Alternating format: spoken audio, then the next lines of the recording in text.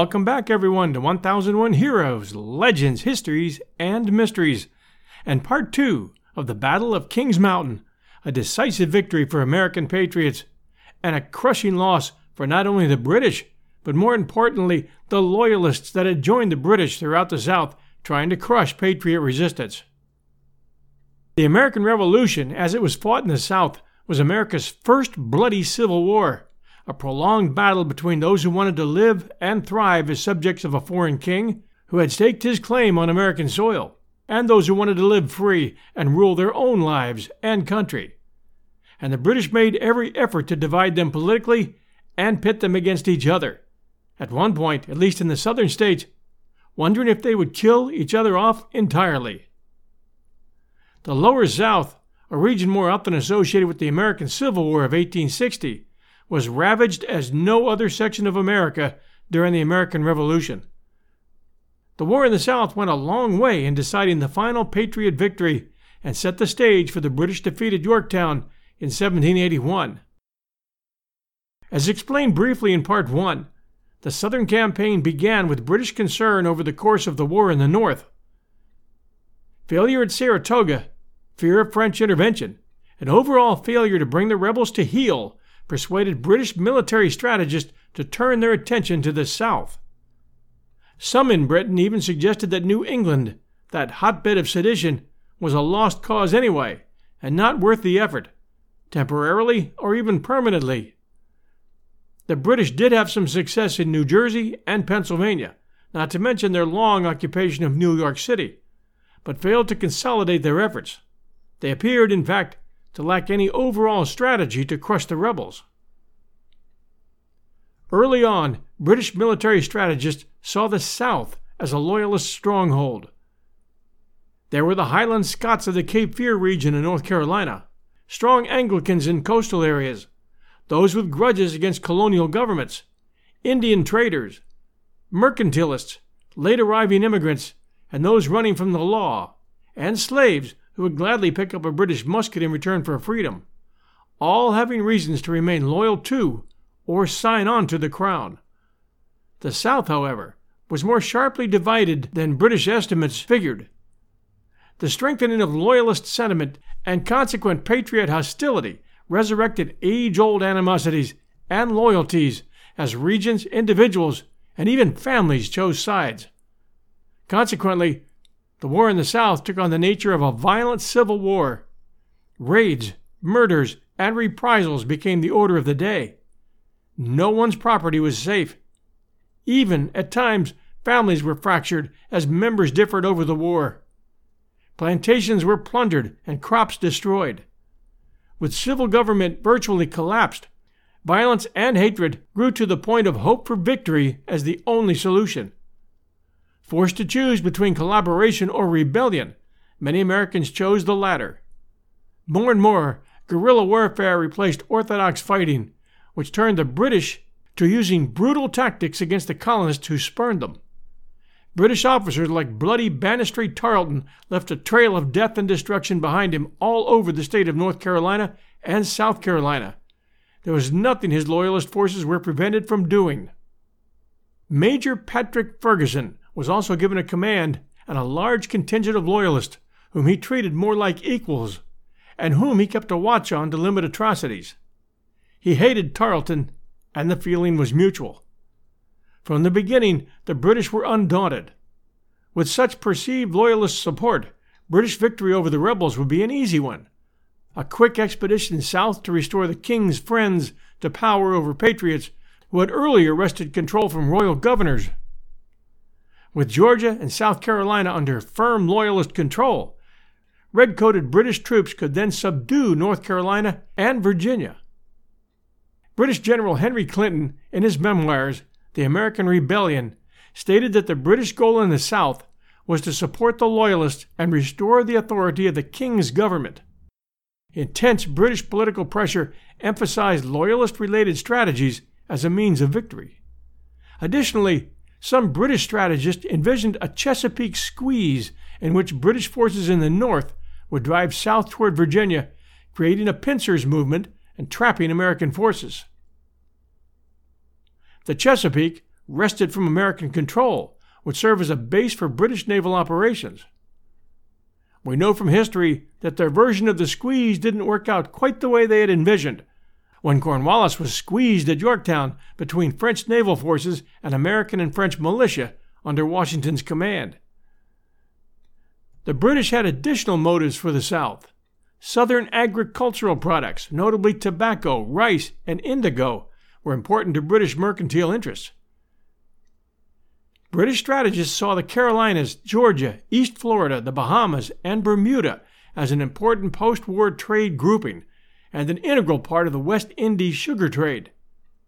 Savannah, and more importantly, Charleston, would fit well into such a grouping. Charleston was especially coveted as the most important southern port and the fourth largest and richest city in North America. The fall of Charleston on May 12, 1780, was perhaps the worst defeat Americans suffered during the entire Revolution. Subsequent British victories at the Waxhaws, Camden, and Fishing Creek eliminated much of the Southern Continental Army and made the British confident that the South was theirs. Events in the North and the South led to a feeling of patriot desperation by the summer of 1780. The seriousness of the day-to-day combat between patriots, called Whigs, and Loyalists, called Tories, in the Carolinas is shown in a military report of the time. The report read, "The animosity between Whigs and Tories of this state renders their situation truly deplorable. There is not a day passes but there are those who fall a sacrifice to this savage disposition. The Whigs seem determined to extirpate the Tories, and the Tories the Whigs. Some thousands have fallen in this way in this quarter, and the evil rages with more violence than ever. If a stop cannot be put to these massacres, the country will be depopulated in a few months more, as neither Whig nor Tory can live." The Southern Whigs included among their numbers both rich and poor. They were people who placed principle above personal gain.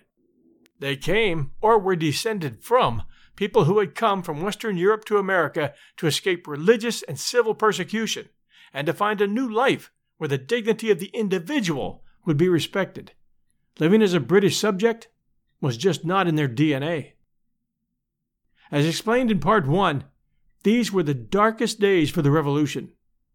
Something big was needed to turn the tide of the Revolution, and that something big was to happen on a summit in the South Carolina foothills on the border of North Carolina, known as Kings Mountain. That would happen on October 7th, 1780, 9 miles south of the present-day town of Kings Mountain, North Carolina, in what is now rural Cherokee County, South Carolina, where the Patriot Militia defeated the Loyalist Militia commanded by British Major Patrick Ferguson of the 71st Foot. The battle has been described as the war's largest all-American fight. Ferguson had arrived in North Carolina in early September 1780 to recruit troops for the Loyalist militia and protect the flank of Lord Cornwallis's main force. Ferguson issued a challenge to the rebel militias to lay down their arms or suffer the consequences. In response, the Patriot militias led by Benjamin Cleveland, James Johnston, William Campbell, John Sevier, Joseph McDowell, and Isaac Shelby rallied for an attack on Ferguson. Those kind of challenges did not go unanswered. Major Patrick Ferguson was appointed Inspector of Militia on May 22, 1780. His task was to march to the old Tryon County, North Carolina area just north of the South Carolina border, to raise and organize Loyalist units from the Tory population of the Carolina backcountry, and to protect the left flank of Lord Cornwallis's main body at Charlotte, North Carolina. Major Patrick Ferguson was a force to be dealt with, and deserves a few minutes of our time. I had first read about him in a novel titled The Ferguson Rifle, written by one of my favorite Western authors, Louis L'Amour, who, in addition to telling tales of the American West, often covered stories that centered around early American colonists. Ferguson was a Scotsman, as his name implies. At an early age, he decided to use his ability as a horseman and hunter and to become a soldier, despite an upbringing and education that could have landed him anywhere. At the age of 15, a commission was purchased for him, and he entered upon active service on July 12, 1759, as a cornet in the Royal North British Dragoons. With a slight frame, Ferguson was not an individual of commanding appearance, and it might have been thought that he was poorly suited to military service. This shortcoming was made up for in soldierly determination, however, and he was also, as one biographer put it, blessed by inheritance with a serious disposition, unusual ability, sound judgment, and energy in ample measure. He proved to be an excellent soldier and a born commander. Sickness interrupted Ferguson's service in the field from 1762 to 1768, but he wasn't idle during that time of his recovery in Scotland, and entered actively into public discussion of the extension of the militia laws of England to Scotland. This activity gave him some early insight into the problems and prepared him for the role he later played in the Carolinas as inspector of militia. He enjoyed a second leave of absence from military service just prior to the outbreak of the Revolutionary War, and during this period he pursued an intensive study of military science and tactics and developed a breech-loading rifle known today as the Ferguson rifle. It was a brilliant invention, as it could fire 5 balls per minute, where the typical musket took a full minute to reload and fire.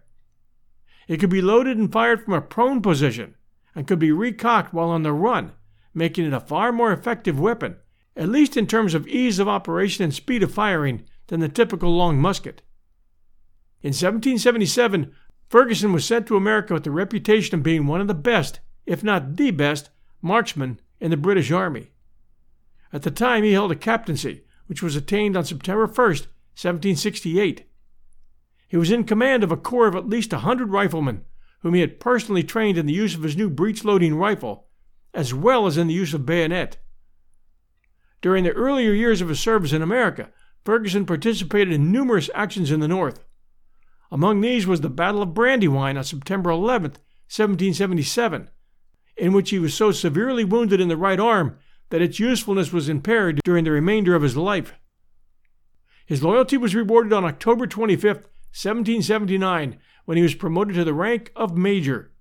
A few months later, at the start of the British expedition against Charleston, he was given the temporary rank of Lieutenant Colonel. His ability and personal magnetism enabled him to win the respect of all his associates, and his success as an officer was as notable in the South as it had previously been in the North. This was his last campaign, and in its course he demonstrated a sense of fairness and a degree of humanity that earned him the respect of many of the people of the South. As mentioned previously, he was a different style of commander than Tarleton, and his men respected, not feared, him.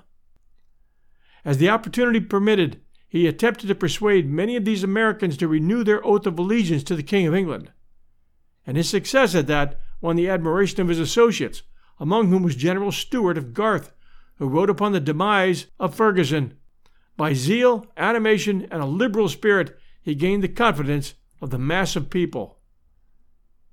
Even more revealing of his character are the following lines written from America by Ferguson to his mother to calm her fears for his safety. "The length of our lives is not at our command, however much the manner of them may be. If our Creator enabled us to act the part of honor, and to conduct ourselves with spirit, probity, and humanity, the change to another world, whether now or 50 years hence, will not be for the worse." The earliest use of the Ferguson rifle was on American soil by riflemen whom Major Ferguson had personally trained. It was used at the Battle of Brandywine, and is said to have been used later, with possibly a few having been in action at Kings Mountain. Ferguson at Brandywine had General George Washington in his sights with a clear shot, but the sight of Washington sitting proudly on his horse, calmly directing his officers during the heat of battle, engendered enough respect from Ferguson so that for that moment he couldn't pull the trigger. The successful use of the Ferguson rifle in battle is sufficient proof that its inventor had made a notable contribution to military technology and developed a most effective arm. Unfortunately, it was at least 90 years ahead of its time. Only 200 were known to have been made. Some say only 100. What happened to these Ferguson rifles continues to be a matter of conjecture. While Ferguson convalesced after the Battle of Brandywine, his rifle corps was disbanded and his rifles put in storage by Sir William Howe. Later, an undetermined number were withdrawn from storage for further service. Though it can be assumed a number were destroyed in action and others carried off for use as new hunting rifles, a large number still remain unaccounted for. We have no idea today how many were used at the Battle of Kings Mountain, or how many were captured. A quick search online came up with one listing from Morphy Auctions. Only 100 Ferguson rifles were made for military use during the Revolutionary War, and only about 12 are known to exist today, with half of them in museum collections, thus unavailable to collectors. The listing went on to say, "This desirable rifle will be offered as part of the estate of Walter O'Connor to be sold at Morphy Auctions in Denver, Pennsylvania on September 26, 2018, with an estimate of $75,000 to $150,000. Personally, I'll bet it went much higher. We'll rejoin our show right after this message from our sponsor. And now, back to our show. On the morning of August 18, 1780, 200 mounted Patriot partisans under joint command of Colonels Isaac Shelby, James Williams, and Elijah Clark prepared to raid a Loyalist camp at Musgrove's Mill, which controlled the local grain supply and guarded a ford of the Inori River. The Battle of Musgrove Mill occurred near a ford of the Inori River, near the present-day border between Spartanburg, Laurens, and Union counties in South Carolina. The Patriots anticipated surprising a garrison of about an equal number of Loyalists, but a local farmer informed them that the Tories had recently been reinforced by about 100 Loyalist militia and 200 provincial regulars on their way to join British Major Patrick Ferguson. The whole battle took perhaps an hour, and within that period, 63 Tories were killed, an unknown number wounded, and 70 were taken prisoner. The Patriots lost only about 4 dead and 12 wounded. Some Whig leaders briefly considered attacking the Tory stronghold at 96, but they hurriedly dispersed after learning that a large Patriot army had been defeated at Camden 3 days previous. And just so you know, 96, which is mentioned numerous times in this story, was a frontier town that was the site of more than one battle, and a location which the British and the Patriots felt was strategically important. The British built a star fort there, which has been rebuilt and preserved, and it's located there today as a national park and battlefield site, and they offer reenactments. It's about 60 miles south of Greenville, South Carolina. On September 2nd, Ferguson and the militia he had already recruited marched west in pursuit of Shelby toward the Appalachian Mountain Hill country on what is now the Tennessee-North Carolina border. This mountain hill country was the last important stronghold in the Carolinas which had remained undisturbed by Cornwallis's victories and the Tory raids in that summer of 1780. This was the region of the foothills and ranges of the Appalachian Mountains which stretched through northwestern South Carolina, western North Carolina, and into the present eastern Tennessee. Here the independent mountain yeomen, largely of Scotch-Irish descent, were establishing a new frontier and protecting their crude homes from the nearer threat of the border Indians. Their free pioneer life had existed without interference from the king's officials, and they were little concerned with the main course of the war on the seaboard. Ferguson didn't immediately pursue those mountain men. With the news of Cornwallis's success at Camden, he had also received urgent orders to search the upcountry for Patriots under Colonel Thomas Sumter. This plan was interrupted by news of Musgrove's Mill and by orders calling Ferguson to a meeting in Camden with Cornwallis. On September 7th, Ferguson pushed across the western North Carolina border. He expected at Gilbertown to surprise some of the mountain leaders who had retired there for safety after Musgrove's Mill.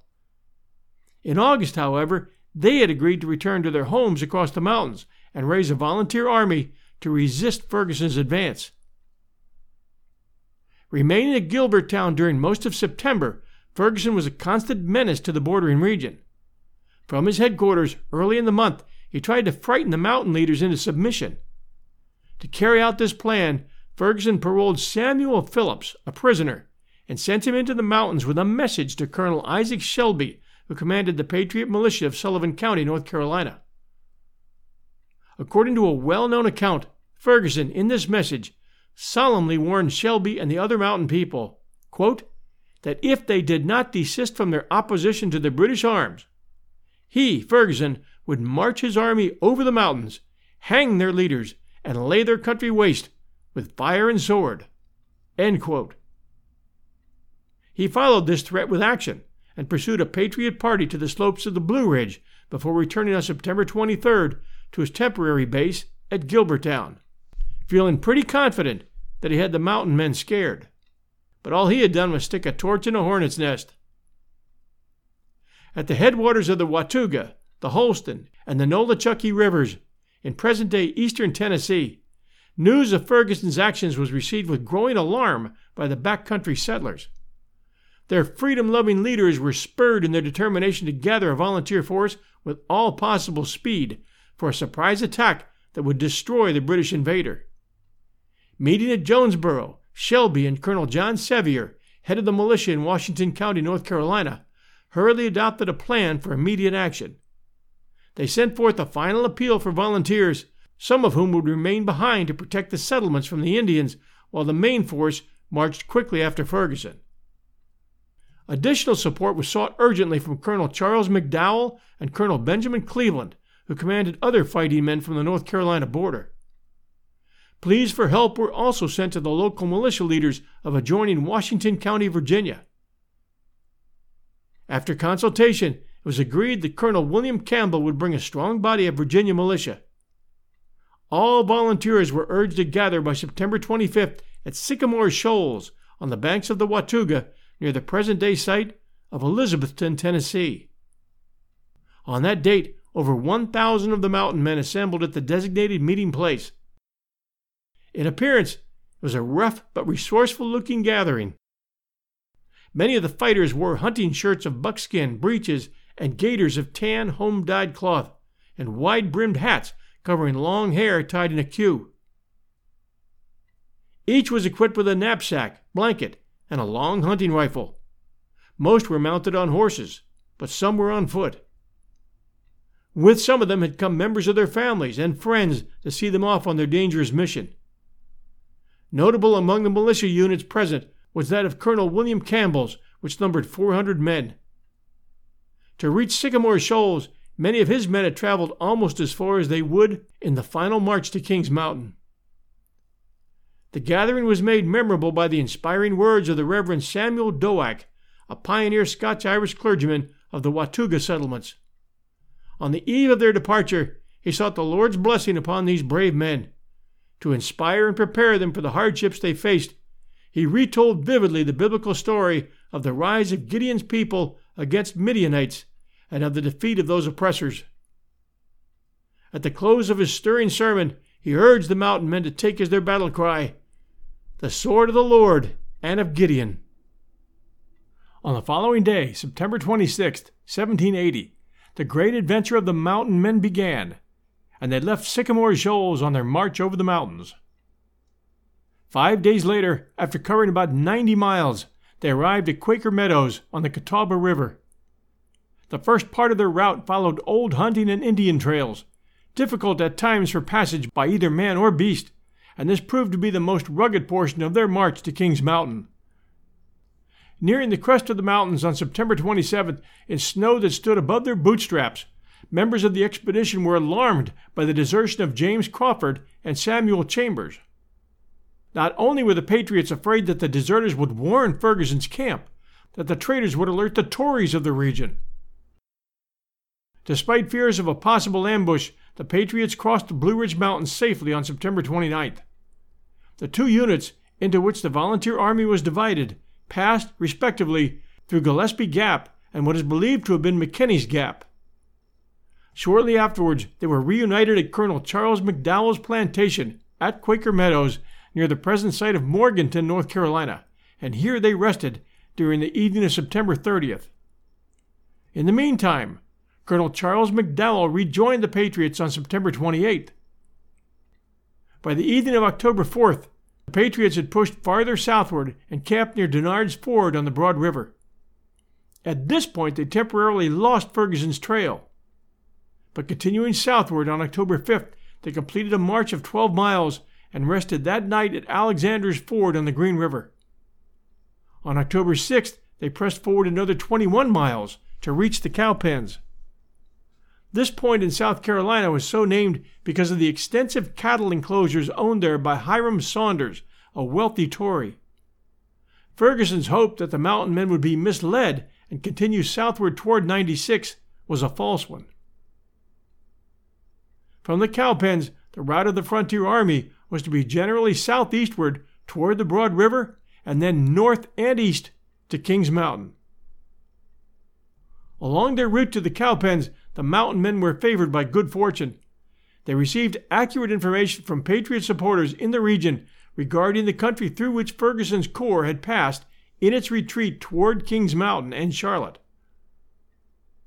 Their spirits were also spurred by Colonel Edward Lacey of South Carolina, who visited the Patriot camp on the Green River to report that a large body of North and South Carolina militia was ready to join the expedition at the Cowpens. As early as September 23rd, Colonel James Williams of South Carolina, with the permission of North Carolina Patriot authorities, had issued a call for Patriot recruits from the border of both states. His appeal was headed, "A Call to Arms, Beef, Bread, and Potatoes," and resulted in the assembling of 400 men. Included were the forces under total militia leaders such as William Hill, Edward Lacey, James Hawthorne, Frederick Hambright, William Chronicle, and William Graham. When, on the afternoon of October 6th, these forces were united with Colonel Campbell's command at the Cowpens, the combined volunteer army numbered approximately 1,790 men. At the Cowpens, the report of a Patriot spy named Joseph Kerr that Ferguson was only a few miles ahead in the vicinity of Kings Mountain confirmed earlier rumors of the British forces' position. To overtake Ferguson without delay, the leaders of the Patriot expedition chose from their various commands a select group of stalwart fighting men, all mounted, who immediately rode ahead during the night of October 6th towards Kings Mountain. The exact strength of this advance party is not known, but it is certain to have exceeded 900 men. By this time, Ferguson's army was already encamped upon the top of Kings Mountain. The decision to post his army on top of this ridge represented a change of his plan to push forward and join Cornwallis at Charlotte. It was a decision hard to understand when it's realized how close he was to the security of the main British army. It is generally believed, however, that Ferguson made the decision deliberately and with the definite intention of meeting the Patriots in battle. That he felt secure in this position is shown from his letter of October 6th to Cornwallis, which stated, quote, "I arrived today at Kings Mountain and have taken a post where I do not think I can be forced by a stronger enemy than that against us." End quote. Ferguson was also known to be a vain man. Operating with the largest independent command of his military career, it is probable that he could not resist the temptation to seek for himself the glory of still another victory. We'll rejoin our show right after this message from our sponsor. And now, back to our show. Meanwhile, the picked group of mountain men rode through the night toward their objective under the cover of a drizzling rain. To keep the flintlocks of their weapons dry, bags, blankets, or even hunting shirts were wrapped around them. To add to their difficulties, a number of Campbell's men lost their way in the darkness. By the morning of October 7th, they were rounded up, and the progress of the march was delayed only a little. The Americans approached the scene of the battle with great caution. Their path was along the same route as that followed by Ferguson on the preceding day. They passed near his campsite at Tate's Plantation, where they expected to find a covering force on the east bank of the Broad River. To avoid possible discovery at this point, they crossed the river at Cherokee Ford, 2.5 miles below. By the forenoon of October 7th, the men and their horses showed the effects of the tiring overland march from the Cowpens. Despite the suggestion by a number of the leaders that a halt be called, Colonel Shelby is reported to have replied, "I will not stop until night, if I have to follow Ferguson into Cornwallis's lines." It was not long before the Patriots learned definitely that Ferguson was but a few miles ahead, posted on Kings Mountain. Constantly on the alert for Tories who could be expected to warn him of their approach, they followed the Ridge Road past present-day Antioch Church. From this point, they proceeded in a northerly direction to an old colonial road leading from North Carolina to what is now York, South Carolina. This road, which ran in a southeastward direction, led them over Ponder's Branch and a tributary of Kings Creek to Hambright's Gap, not far from the site of the coming battle. Kings Mountain Ridge, upon which the encounter soon occurred, extends 600 yards in a northeasterly direction and forms but a small part of the 16-mile Kings Mountain Range. The summit of the ridge, which is stony, stands about 60 feet above the surrounding country and is 60 to 120 feet wide. One of its main disadvantages is that the tree line stands almost to its top. This enables an expert rifleman to fire effectively from ample cover on either side of the ridge upon individuals who are standing on its crest. About a mile from the ridge, the Patriot leaders called a halt. The horses were hitched, and final battle instructions given the men. They were formed into 2 lines, each consisting of 2 columns, and were ordered to proceed on foot. Each detachment was to take a pre-assigned position at the base of the ridge to complete the encirclement of Ferguson's corps. The right flank column was composed of detachments under Major Winston, Colonel Sevier, and Major McDowell, with Winston's force at the head of the column. The right and left center columns were commanded respectively by Colonels Campbell and Shelby. The left flank columns included the forces of Major Chronicle, Colonel Cleveland, and Colonel Williams, with Chronicle's force at the head of the column. As the march on the ridge began, Major Winston was detached with a number of men from Wilkes and Surry counties to make a long detour to the right.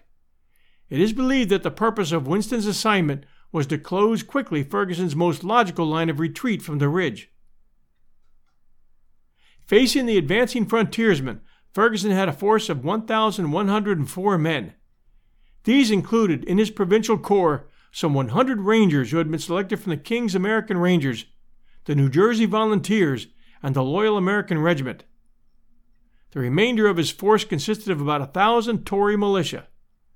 His officers included Captain Abraham de Peyster, second in command, and Lieutenant Anthony Allaire, adjutant, both from New York. Dr. Uzell Johnson of New Jersey was the surgeon for the British force. After passing through Hambright's Gap, the frontier detachments moved rapidly into their pre-assigned positions around the ridge. Seeking cover in the wooded ravines, the Patriots advanced, and Campbell and McDowell hurriedly passed through the gap at the southwestern end of the ridge. They took positions respectively on the southeastern and eastern slopes. Sevier formed along the western slope, while Shelby took position on the northwestern slope. Meanwhile, the other Patriot detachments were forming along the bottom of the ravine, leading around the northern and northeastern base of the ridge. Ferguson's main camp was near the northeastern end of the ridge, but his picket line extended along the crest nearly to its southwestern end. Near the steep base of the western ridge, 900 Patriots, including John Crockett, the father of Davy Crockett, formed 8 detachments of a little over 100 men each. So far, Ferguson's sentries had not detected them. About 3 p.m., as the Patriots began to encircle the ridge, Ferguson's pickets sounded the alarm and engaged the advancing mountaineers in a brief skirmish. Then, as they reached their positions, Campbell's and Sevier's men charged uphill, screaming and shouting, and were met and turned back downhill by a rushing bayonet attack intended to sow fear and panic. At the same time, Colonels Shelby, Williams, Lacey, Cleveland, Hambright, Winston, and McDowell's men attacked the main Loyalist position, and the sounds of musket fire and battle lit up the entire ridge. Captain Abraham de Peyster, Ferguson's second in command, turned to Ferguson amidst the din and said, "These things are ominous. These are the damned Yellin boys." From the crest, the Tories and Provincials replied with a burst of trained volley firing. The Campbell's and Shelby's men moved steadily up the slope, Indian fashion, from tree to rock to tree, making themselves hard targets to hit. and the Loyalist balls were whistling over their heads, snapping branches and thudding into tree limbs. For many of them had not acquired the frontier hunting skills of aiming low when shooting downhill. For 10 to 15 minutes, they maintained their attack, while the other Patriot detachments kept attacking and moving into positions around the ridge. While the trained Tory force depended on their discipline, their manhood, and the bayonet, the mountain men relied upon their skill as marksmen.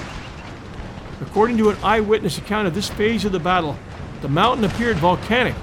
There flashed along its summit and around its base and up its sides one long sulphurous blaze. Ferguson believed steadfastly in the effectiveness of the bayonet charge, but the terrain at Kings Mountain proved more assailable by the rifle than defensible with the bayonet. As the two Patriot commands neared Ferguson's lines, the Tories charged and drove them down the slope at the point of the bayonet. Though they had no bayonets, the Patriots rallied at the foot, and the unerring marksmanship of their deadly Kentucky and Pennsylvania rifles forced their pursuers to retire.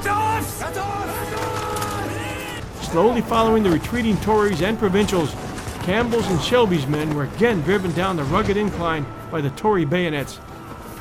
Taking cover behind trees and rocks, the two Patriot commands again forced the Tories to retreat toward the crest. 3 times the Tories charged downhill with bayonets, and 3 times they were forced to retreat again toward the top of the mountain. As the Tories began their third bayonet charge upon Campbell and Shelby, they were suddenly attacked along the northern and eastern slopes by the other Patriot detachments. Moving to meet the Patriot attack from these quarters, the Tories allowed Campbell and Shelby to gain and hold the southwestern summit. By now there was pandemonium on the mountain. One witness described it looking like a volcano about to burst, with the thunder of guns and flashing of gun barrels. Legend insists that there were 2 very attractive women in Ferguson's camp who were said to be his followers, a part of the staff either as cooks or maids. One, named Virginia Sal, was killed as she tried to escort a wounded soldier to his tent. The second, Virginia Paul, was taken with the prisoners after the battle to Quaker Meadows, whereupon she was released and directed to head for Cornwallis's camp. Now completely surrounded, Ferguson's disorganized and rapidly decreasing force was gradually pushed back toward its campsite on the northeastern end of the ridge. His casualties were heavy. In this desperate situation, with attacks and counterattacks raging on all sides, a piercing note of Ferguson's silver whistle urging his forces on continued to be heard above the shooting and shrill whoops of the mountaineers. As the ring of rebel attackers began to tighten, some loyalists began to attach white flags to their rifles, waving them in surrender.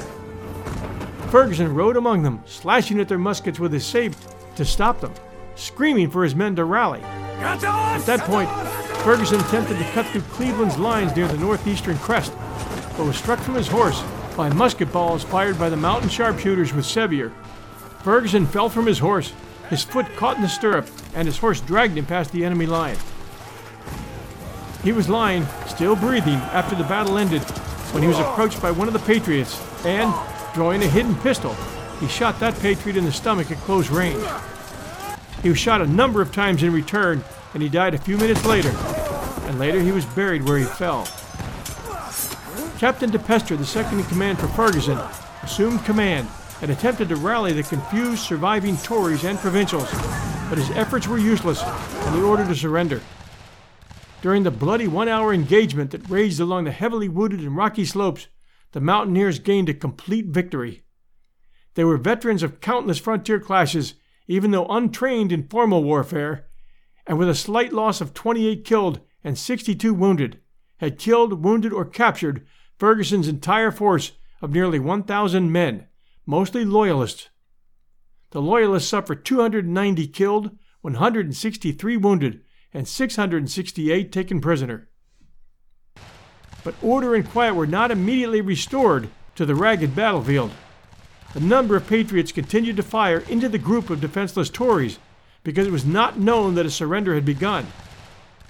Others shouting, "Buford's quarter," fired upon the Tories to avenge the merciless slaughter of Colonel Abraham Buford's Patriot force by Colonel Banastre Tarleton's British raiders at the Waxhaws in South Carolina on May 29th, earlier that year. While Dr. Hughes L. Johnson of Ferguson's Corps tended the wounds of Patriots and Tories alike, others buried Ferguson's body and those of the Tory dead on the battlefield. Some reports said that Ferguson's body was desecrated and wrapped in oxhide prior to burial. He had made his threat, and it had been answered. The remaining dead were buried in shallow graves, and the wounded Loyalists who could not stand were, according to one report, left on the field to fend for themselves.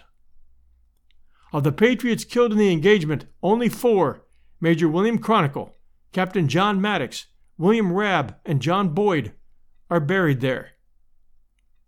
They share a common grave at the site of the Chronicle markers. The Patriots rested on the battleground overnight. On Sunday morning, October 8th, they started the homeward march. Both victors and captives came near to starvation during the march off the mountain, owing to severe shortages of food needed to sustain them from the fighting and the wounds suffered. 1 week later, they reached Bickerstaff's plantation near Gilbertown with their prisoners. Aaron Bickerstaff, a Loyalist, had been mortally wounded in the battle. His brother Benjamin was a Patriot and was being held on a prison ship in the Charleston harbor. British prison ships from Boston to Charleston were floating death camps for Patriots. The frontiersmen had not dared delay their march, for they feared Cornwallis would send Colonel Tarleton in pursuit to avenge Ferguson's defeat. At Bickerstaff's, a court-martial was held, and 30 Tories were condemned to death. Of these, 9 were hanged, and the remainder spared.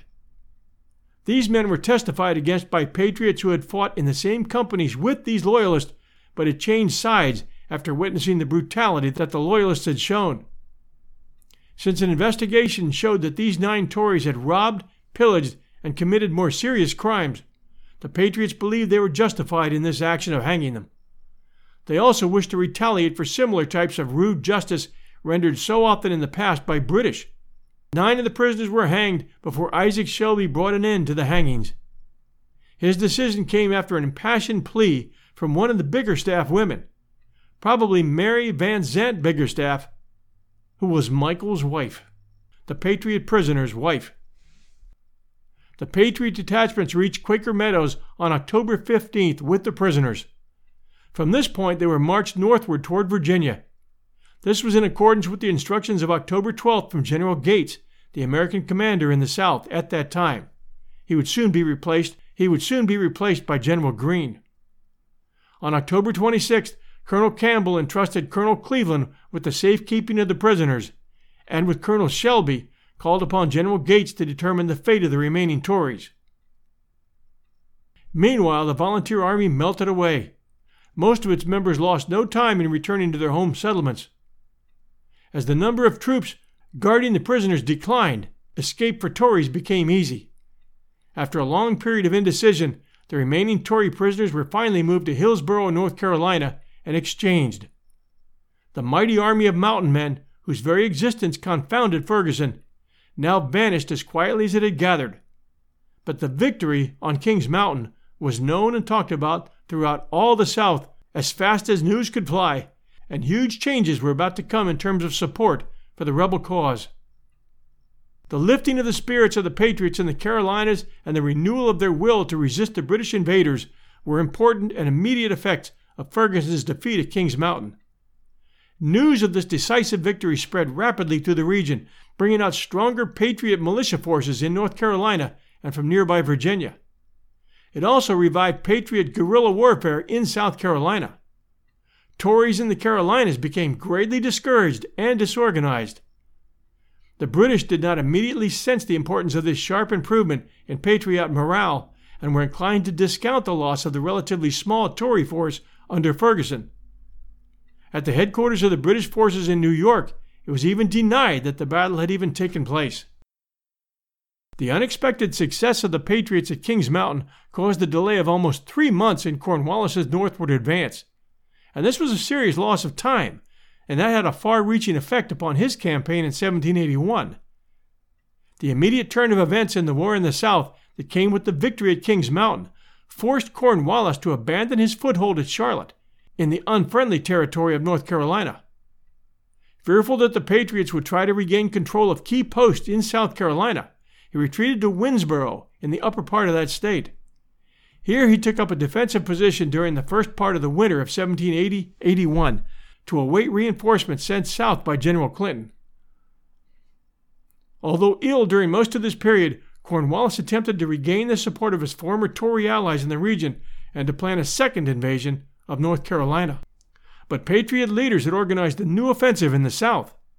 At Charlotte, early in December 1780, General Nathanael Greene replaced General Gates as American commander in the South with the resolve to recover this country or die in the attempt, quoted Greene.